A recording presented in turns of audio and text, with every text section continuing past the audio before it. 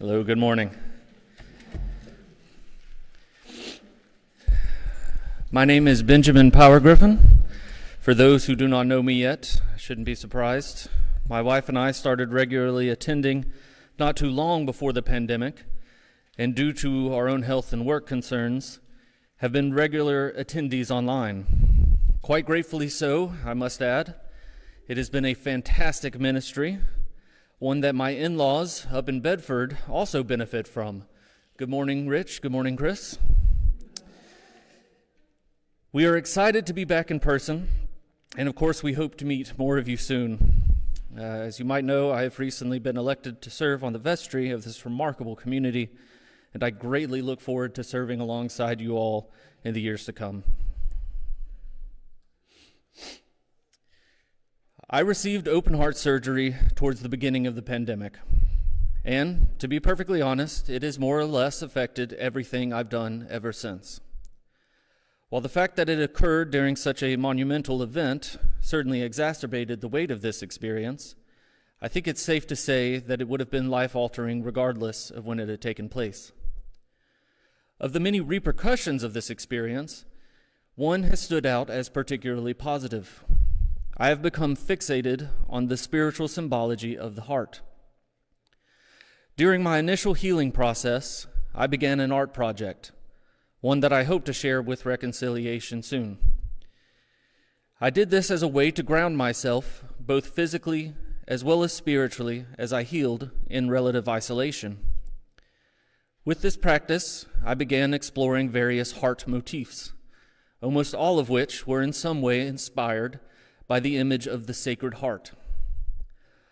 Although I had not grown up with this image, having grown up a Baptist, and had never felt particularly called to it before, it shouldn't come as a surprise that, once my heart condition had become known, the idea of contemplating the heart of Christ became particularly appealing.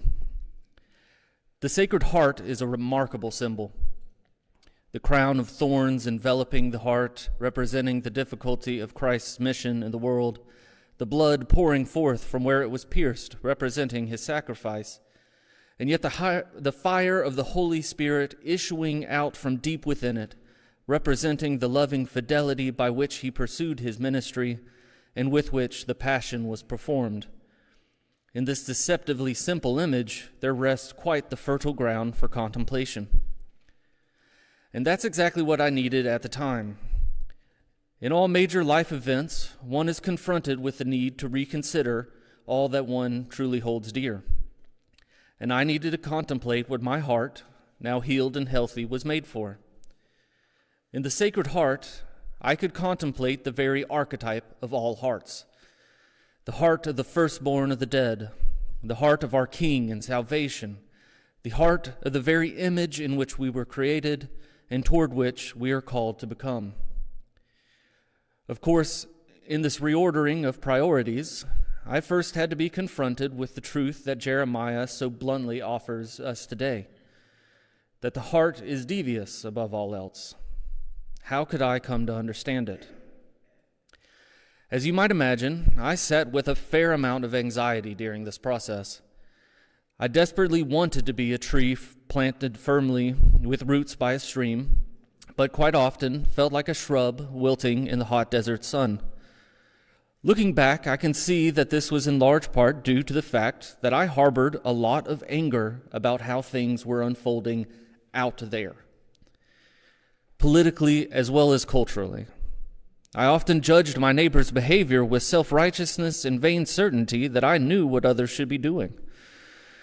And I worried endlessly about how our world would survive all that it was being put through. But the more that I contemplated the Sacred Heart and my heart's own healing, the more convicted I became that my concerns were misplaced.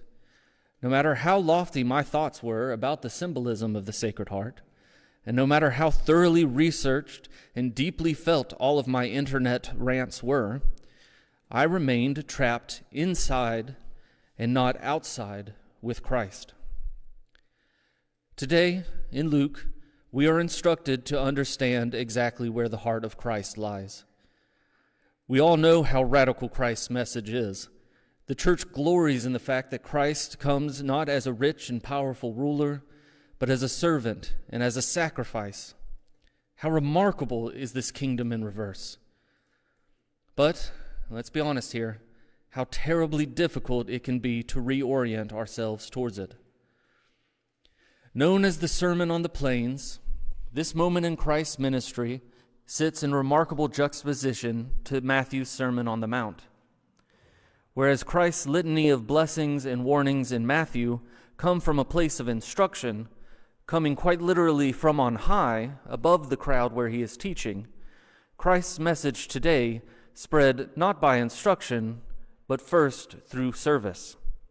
Here we find Christ literally amongst the people, on even ground and already deep within the crowd.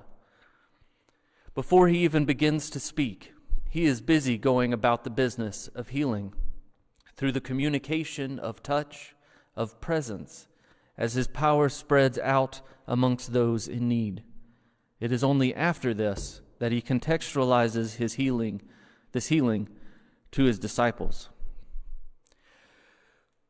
We might be inclined to think about this passage in terms of the makeup of the kingdom, the promise of God's good news fulfilled in those back.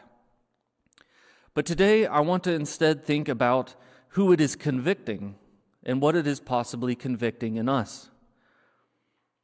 When we look at the list of who receives Christ's woe, what strikes me is the fact that each one is holding on to something rather than offering it up.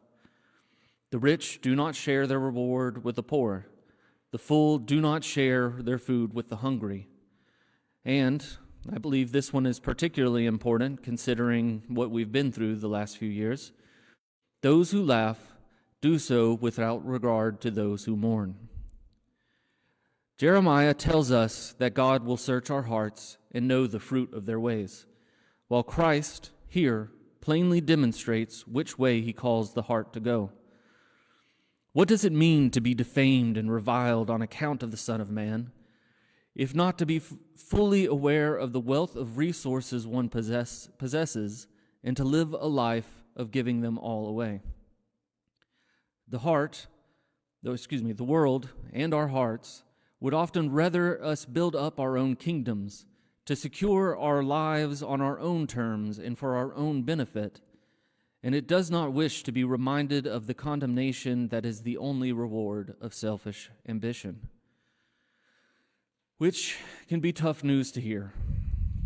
As Dominican theologian Simon Tugwell puts it in his book, Ways of Imperfection, Christianity has to be disappointing, precisely because it is not a mechanism for accomplishing our human ambitions and aspirations. It is a mechanism for subjecting all things to the will of God.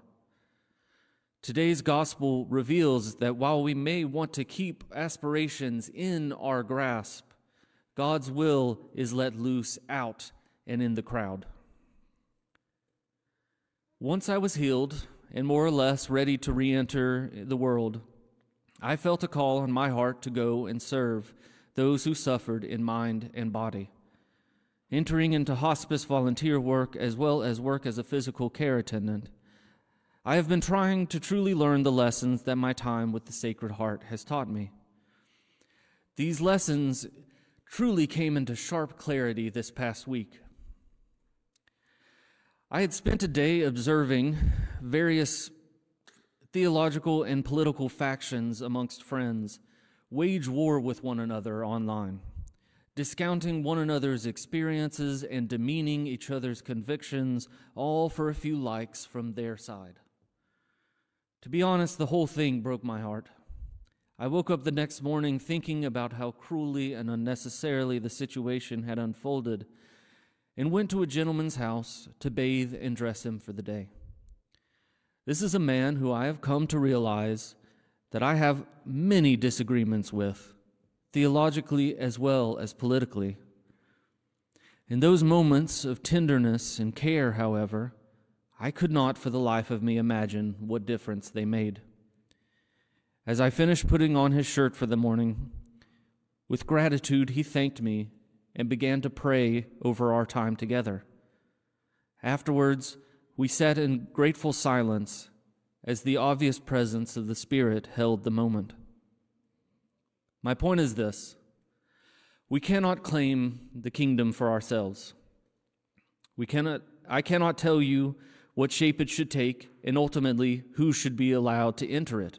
But I do know this: we can, with every gift that we have at our disposal, go about the work that Christ has set before us, to be present to others in their suffering and in their need. Our hearts may often try to deceive us, but Christ's heart is faithfully set upon one thing, and it is found out in the crowd and in the love of your neighbor.